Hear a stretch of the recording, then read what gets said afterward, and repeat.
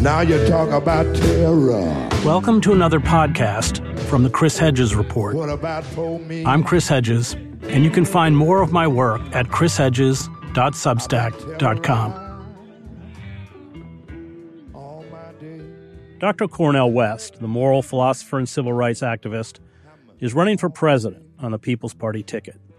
Dr. West will be a singular voice for serious social and political change, an electoral system saturated with corporate money and rigged to crush third parties. He calls for a paradigm shift, a realignment of the ideological landscape, demanding that we redirect the focus of governing institutions from the demands of markets and corporations, the military machine, empire, and the ruling oligarchs to poor and working people. His decades-long commitment to the oppressed, his fierce opposition to American militarism and empire, his condemnation of the grotesque avarice of the billionaire class, and his determination to halt the ongoing ecocide will see him contemptuously dismissed by the establishment.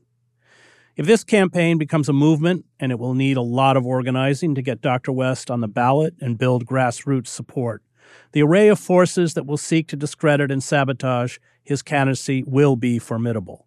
The Israel lobby, the war industry, the courtiers in the media, the corporatists, the billionaire class, and the Democratic Party leadership will be as vicious to Dr. West as these forces in Britain were to Jeremy Corbyn and his supporters. What hope third-party candidates have of achieving victory in our current political system remains to be seen. But one thing is for sure, short of a political revolution that overthrows the ruling corporate duopoly, we are headed not only for corporate tyranny, but ultimately the extinction of the human species, along with most other species. Joining me to discuss his candidacy is Dr. Cornel West. Cornel, I want to ask you first, you campaigned for Obama. I think you did over 60 campaign events for Barack Obama. You campaigned for Bernie Sanders. So you certainly were embedded within the Democratic Party machine. What changed? Well, first, let me just start off saying it's always a blessing to be in conversation with you, brother. These decades have been ones in which it's hard to imagine myself without the joy of having your brotherhood and our friendship and your piece in Substack that made the announcement, set the high standard and the high note. Reminded me of the high C note of Louis Armstrong, the West End Blues, brother. And we keep that standard because we always want to be clear what the standards are. It's the only way we can sustain the courage. And as you know, courage is the enabling virtue. All the other virtues are empty without courage. So for me, I've always viewed myself as a jazz man in the world of ideas, as well as a jazz man in politics, which means I have to be improvisational. I can't be dogmatic. I can't be ossified and petrified in my analysis or in my praxis. So I find myself always going in and out. I've worked with my dear brother, Bill Bradley, who I had deep love for. We had deep disagreements too. Then I also worked for Ralph Nader. I believe Ralph Nader was one of the great figures of the 20th century and 21st century. And I want to say that publicly because he's been mistreated, misperceived, and so forth. Then I went back again with Bernie, then went with Jill Stein, then went back again, even with Biden, warmongering, milquetoast Biden over against Trump. So I've tried to be flexible and fluid enough, but it's always tied to putting precious poor people and priceless working people of all colors at the center of my vision and praxis. And so I'm thoroughly convinced now that at this historical moment, you can never defeat fascism with milquetoast neoliberalism. Neoliberalism will simply put it off for a while. You've got to get at the roots of fascism. And the two-party system, the corporate duopoly, impedes and obstructs the empowerment of poor people, not just in the United States, not just in the American empire, but around the world, given the militarism and given the 800 military units that represent the American empire in terms of its military might.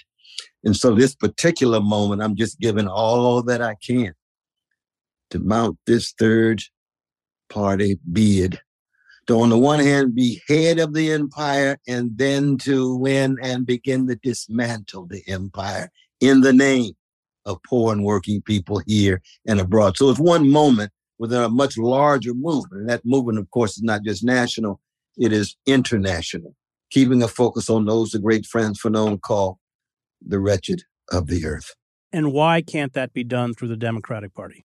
Democratic Party has proven now that its corporate wing will always snuff out the progressives, the Bernie Sanders and others. And I have great love for Bernie. I'll always have love for my brother. And as a jazz person, improvisational, I can love somebody and still have deep disagreements, you know. And it made it very clear that progressives will always be a kind of window dressing, especially every 2 years and every 4 years during an election. Corporate interests, military interests, military-industrial complex, Wall Street, Silicon Valley, big tech, they're at the center of the Democratic Party. So there's the taboo issues, corporate power, surveillance, ecological collapse, fossil fuel industry. We saw it with Manchin in the debt ceiling agreement. Oh, you can make agreement with him, but you can't make agreement when it comes to the needs of poor and working people. Oh, I see.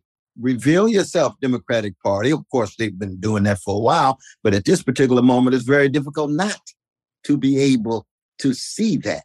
And then when it comes to militarism, oh my God, Jesus Christ, Ukraine, the Middle East, Israeli-Palestinian situation. I mean, it's very clear that there's no commitment to the suffering of the least of these, be it Palestinians on the West Bank, be it precious Ukrainians who deserve a central focus, but who are bearing such a brunt in part, not just because of Russian imperialism, but because of American imperialism. And so the NATO expansion is a fundamental factor here, and it's been downplayed by the rationalizers of the war. And so we got to bring that war to a stop in the name of the suffering of our precious Ukrainian brothers and sisters, and the acknowledgement, even though Putin is in fact a gangster, even though the invasion is a crime against humanity, any empire who's pushed against the wall, their back against the wall, responds like empires. And all you got to do is look at the American empire. If there was missiles in Mexico or Canada or Cuba or Venezuela, the United States would blow them to smithereens overnight. Why? Because it's the mightiest empire. Russia is a wounded empire, got its own forms of repression. I'm in deep solidarity with the precious Russian brothers and sisters who are going to jail against the invasion. See, that's serious moral witness. That speaks deeply to me. So I don't view Russians in any homogeneous way. There's always a variety of different voices. Same way in Israel. You've got some Jewish brothers and sisters who are in solidarity with the Palestinians, not their government, but you never view the Jewish community as a homogeneous community. There's always a variety of different voices. So to keep that moral and spiritual dimension or dimensions at the core mean everything to my own candidacy, my brother. I want to talk about both domestic and foreign policy. We've seen the neoliberals dismantle the New Deal. It started immediately after World War II, all sorts of anti-labor laws, the Taft-Hartley Act, That's right. accelerated in reaction to the movements of the 1960s. You had the Powell memo with Samuel Huntington, I think called The Excess of Democracy. You probably knew Huntington at Harvard. Yeah. Talk about what they've done and what we have to rebuild domestically. Yeah, I think that it's very clear that the powers that be in the United States were frightened by the expansion of a trade union movement that was going to bring power and pressure to bear on the predatory capitalist processes in which profits were to be gained and workers were to be manipulated and subjugated just for profit. The great C.L.R. James makes this point when he's in Ellis Island, 1946, 1947, massive strikes, major challenges to the corporate order, you see. And then boom, as you say, anti-trade union policy tied to Congress and courts at the same time. Courts, instruments of corporate elites, ruling class. Congress, already themselves thoroughly subordinate to corporate elites, ruling class. Trade union movement, not just pushed against the wall, but so many of the precious socialists and precious communists with the Smith Act are deported, or thoroughly marginalized, or demeaned, or lied on, and a host of others. I was thinking of the great Luisa Moreno, who's one of the greatest Latino freedom fighters of the 20th century, was deported from California and had to go to Guatemala. She goes there, then the United States has a coup there and overthrows a democratic government. But she holds on, the way Claudia Jones was deported, but held on, the way Benjamin Davis, the city councilman from Harlem, who was taken to jail under the Smith Act. For what? For being a communist. You say, wait a minute, I'm not myself a communist, but I defend the rights of everybody. Where's the libertarian sensibilities here among the liberals? Oh, highly selective. And you always get that kind of hypocrisy from corporate liberals, you see. And so what we have is an attempt between 1945 and 1973 to, on the one hand, push the trade union back, but they had to come to terms with Jim Crow, the vicious legacy of white supremacy that had played a fundamental role in shaping the American capitalist order.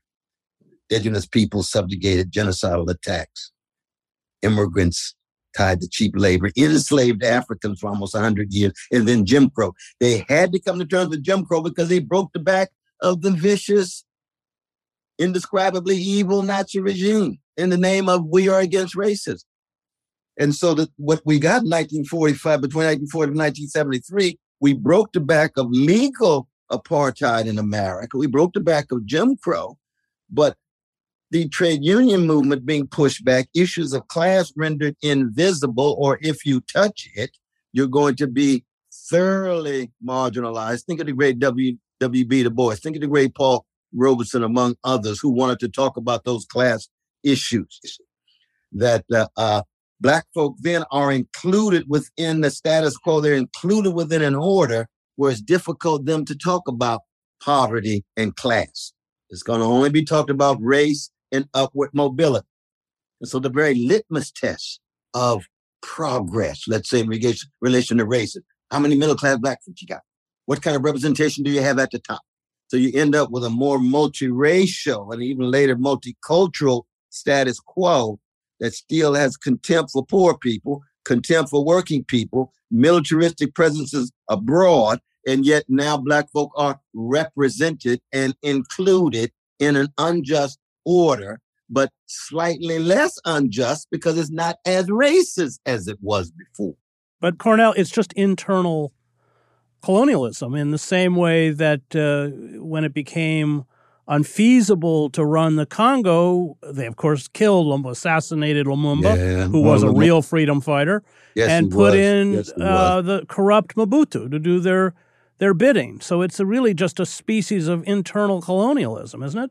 No, you're right. It's just that you can imagine the impact on my precious Black folk after those years of white supremacist slavery and years of lynching and years of Jim and Jane Crow, to finally gain a foothold in the American mainstream. See, that lived experience, that has an impact. You know what I mean? You say, oh my God, it looks as if we're really now on the way to Black freedom. We're on the way to liberation and emancipation. And you have to do what? Stop, reflect, tell the truth.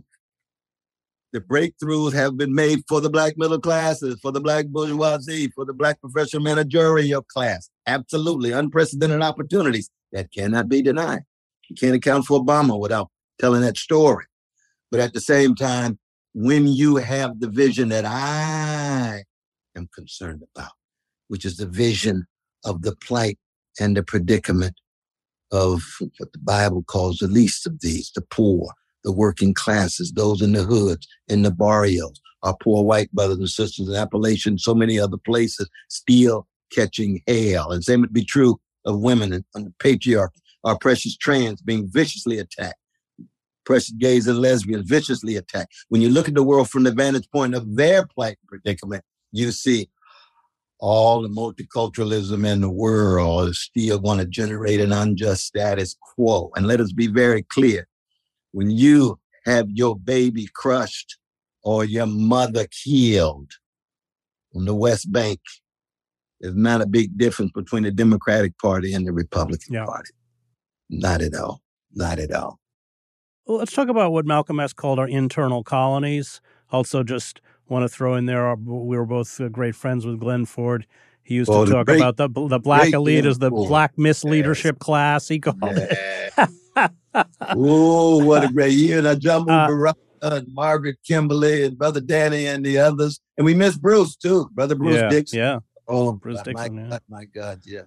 But let's talk about those internal colonies. We both taught in the prison. We visited Mumia Abu Jamal together with the great James Cone. And, you know, there's a protean quality to white supremacy and racial suppression that it changes its shape, but we now have militarized police forces functioning as internal armies of occupation with long-barreled weapons, Kevlar vests, kicking down doors in the middle of the night. There's not much difference between a night raid in Newark or Camden or Oakland or anywhere else, and the night raids that are carried out overseas. There's that tie of, with imperialism. But there is a huge section of this country, both white, black, of all colors, that have just been completely written off and by a corporate media rendered invisible. And I know I think the heart of your campaign is really to address that huge section of the American population of all colors that have just been cast aside as human refuse through deindustrialization, austerity, and everything else. Absolutely. I mean, I think of that farewell tour. Somebody I know wrote a text on that. Name is Brother Chris Hedges, that talked precisely about the precious folk who have been pushed against the wall by corporate globalism, the kind of things celebrated by the Thomas Friedmans and others. Oh, this is the way for not just liberty and freedom, but democracy across the board. Well, let's look at the evidence. We ain't got nothing against you, Tom. Let's look at the evidence. Well, we noticed that in the United States, the point that the great William Barber has been making as head of the Poor People's Campaign with Sister Thea Harris is what? 60% of Americans living month to month. 23% of Americans still living in dire poverty, even as food stamps are cut, given the debt ceiling agreement between Biden and McCarthy. What are we talking about in terms of human beings who are unable to flourish because of lack of nourishment, let alone lack of access to serious substantive health care of quality, even given Obamacare? I know I get that a lot from my neoliberal brothers and sisters. Obamacare came through and made the breakthrough. Oh, it was a deal with big pharmaceutical companies, a deal with the corporate elites in the industry, supposedly delivering medical services, but profit at the center, leaving out so many. I believe in abolition. See, I'm part of the Frederick Douglass school of thought. You see, I don't want to chip at poverty. I want to eliminate, abolish poverty. I don't want to chip at homelessness. I want to abolish homelessness. I don't want to chip at struggle for living wages. I want to abolish unjust wages. I don't want to chip at mass incarceration reform. I want to abolish forms of injustice that incarcerate people as if they're animals. And there's ways in which of dealing with murderers and rapists and so forth, things that are criminal. I'd be the first to acknowledge that. But there's ways of dealing with them. We can learn from Finland. We can learn from Denmark. We can learn from Sweden how you rehabilitate persons. I want to abolish corporate greed, and on and on and on. And that kind of abolished mentality and imagination that the Ruth Gilmores and the Angela Davises and others have taught us mean much to me, because that's what it means in the end, to really bear witness to the precious humanity of each and every one of us, no matter what color we are, gender, sexual orientation, or national identity. And you're right. What's at stake is what? You see it in New York right now. You see it on the East Coast. Ecological catastrophe. Yeah. The future, the species, future of the planet. What's at stake? the destruction of democracy. If the only alternative to fascism we produce is a corporate-driven, milquetoast neoliberal Democratic Party, fascism will come to America. Let us be very clear. It's like a Weimar America. You got to get at the roots of fascism. That's why, as you know, I'm going straight into Trump country, man. I'm going to talk to many of those vanilla brothers and sisters. I'm not naive, and I'm going to say, I know you're wounded. I know you're scarred. I know you're bruised. I know you have not been able to flourish under this corporate globalization and the arrogance of the professional managerial class and the greed of the corporate elites. I want you to be able to follow or become a part of a movement that's concerned about satisfying your basic social needs. Give up on following neo-fascist Pied Pipers. Give up on the xenophobia that makes you feel good, yet you're still catching hell economically and financially. That's what is required. And I think, I'm not naive, but I think we have a chance of reaching some of those white brothers and sisters. I don't give up on them at all. They're human beings. They just happen to want to come at Black folk and gays and lesbians and Jews and Arabs and Muslims at the moment. They can be changed. You go out to reach them, not in arrogance. Well, that rage is manipulated and directed by demagogues. That's right. One, figures like Trump or That's right. DeSantis and others. And it's also buttressed by a Democratic Party arrogance and dismissal of Trump supporters, the famous Hillary Clinton line being deplorables. So on the one hand, they're manipulated. On the other hand, by Democratic Party stalwarts, they're rejected and demonized. That's exactly right. Very, very much so. You see, what's at the center of my campaign is to reintroduce America to the best of itself. And that's would mean politically movements, break the back of slavery and Jim and Jane Crow, movements of workers to try to gain some fairness given the corporate greed at the top, women control over their bodies, women respect in the workplace. Any group that's been marginalized, and the least of these days actually are precious trans. I keep coming back to that because I have a deep moral and spiritual commitment to the most vulnerable in that regard, you see. But the best of America has been the Martin Kings, the Ella Bakers, the Rabbi Joshua Heschels, the Edward Zaids, the Grace Lee Boggs. I talked to Lisa Marino. We could talk about Chief Joes of all of the various voices that represent movements. And of course, as you know, so much of the best of the American empire, Black music, man. It's the greatest artistic breakthrough in the most barbaric century of recorded time, the 20th century. So when you think of gospel and blues, but especially jazz and rhythm and blues and the best of hip hop, what you're talking about is a hated, terrorized, traumatized people who, with artistic creativity and spiritual fortitude and moral courage, provide a vision of a better world and provide a conception of time that's connected to a future that people are trying to cut us off from. And that future is one in which all of our humanity is affirmed. All of our sense of possibility is affirmed. That's John Coltrane's Love Supreme. That is. I remember Richard Wright writing about the blues. That's what we had in place of freedom. Oof. Absolutely. I want to ask you about foreign policy and Israel. As you know, I spent 7 years in the Middle East. I spent 20 years abroad. For me, the empire was always the external expression of white supremacy. I was with the U.S. Marine Corps, went into 1st Battalion, 1st Marines, went into Kuwait. The way they spoke about Arabs, sand, the N-word, there was, it is the subjugation of Frantz Fanon, who we both admire, the wretched of the earth. But that quality of that racist quality is as endemic in the outer reaches of empire as it is within the racist. I think they mirror each other. And I know you've been very outspoken about Palestinian rights, but talk about empire and talk about U.S. foreign policy. I mean, one, begin with the Monroe Doctrine. After the imperial expansion of the United States from 13 colonies to a continental social experiment. It was clear that you had imperial subjugation of indigenous peoples and others. The Mexican War, Ulysses S. Grant himself says, phony war, immoral war. He was one of the leaders of the war, but he knew there was no moral ground. Half of Mexico is now part of the USA. So we have to keep track of that story if we're concerned about the truth. The condition of truth is to allow suffering to speak, to keep those suffering voices that are resisting. They're not just victims, they're resisting.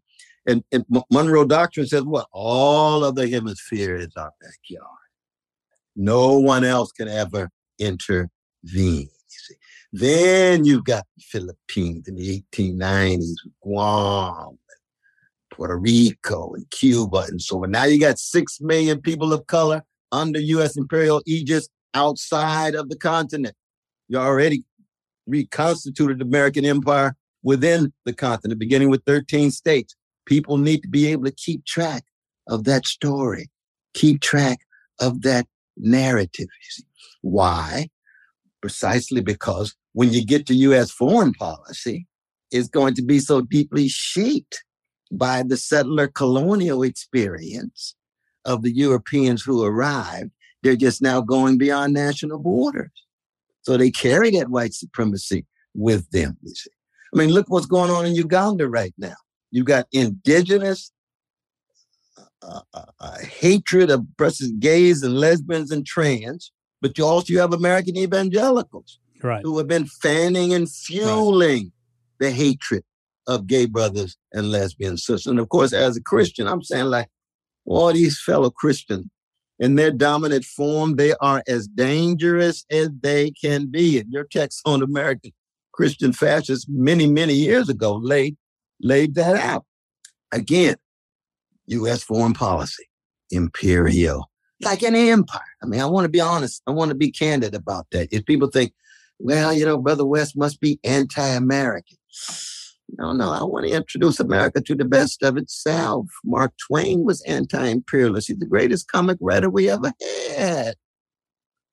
William James, the most adorable of all public philosophers, vice president of the Anti-Imperialist League, talking about our vicious treatment of the Filipinos. He's part of the best that we've had. And we can go on and on. When Martin King came out against the war in Vietnam, he's part of the best. A baby in Vietnam has the same value as a baby in America.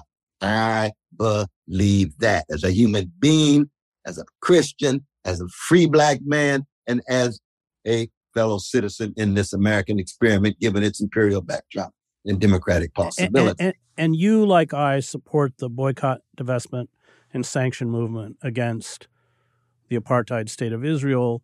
That's a very contentious point, and certainly one the Israel lobby will pick up on. I just want you to explain why. Of course, you were very involved in the campaign to bring down the apartheid state of South Africa. That's exactly and I just want right. to say that South Africa's apartheid state, one of their closest allies was Israel. And the United States. And the United States. But thank God we had Jewish voices in Israel who were critical of their own government, critical of the apartheid regime. Again, we have solidarity connections that go much deeper than just the elites who are running things. But no, I think it's fairly clear, and this is one of the litmus tests of the Democratic Party. You see, that the plight of the Palestinians, that's a taboo issue in the Democratic Party. They can never, ever come to terms with the truth of the suffering of precious Palestinians. But the point is this: if there were Palestinian domination and occupation of precious Jewish brothers and sisters, then divestment, sanction, boycott of a Palestinian occupation of Jews would make you a moral hero. Yeah. Now, I would be part of that movement too. I'd be in solidarity with my precious Jewish brothers and sisters. It's a moral and spiritual issue. But what we have now is the rationalizing of crimes against humanity when it comes to our precious Palestinian brothers and sisters. And a giant like Roger Waters, what does he get? Yeah. Trash. They lying on the brother. Lying on him. He's been doing that performance for many, many years. Doing for what?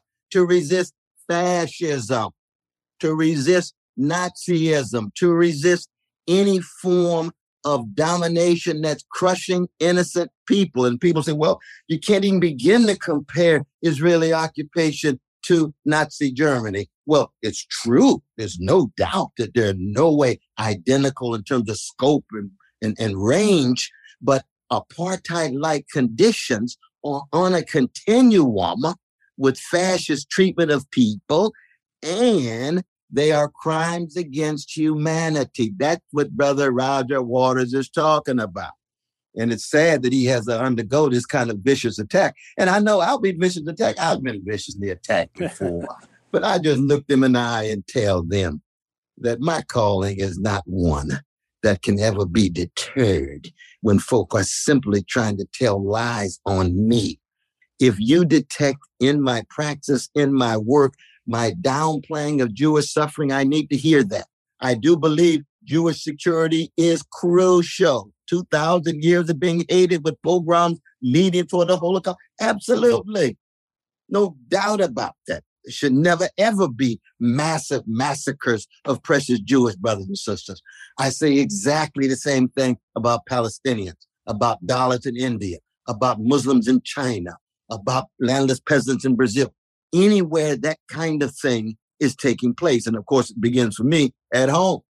I want to thank the Real News Network, its production team, Cameron Granadino, Adam Coley, David Hebden, and Kayla Rivera. You can find me at chrishedges.substack.com.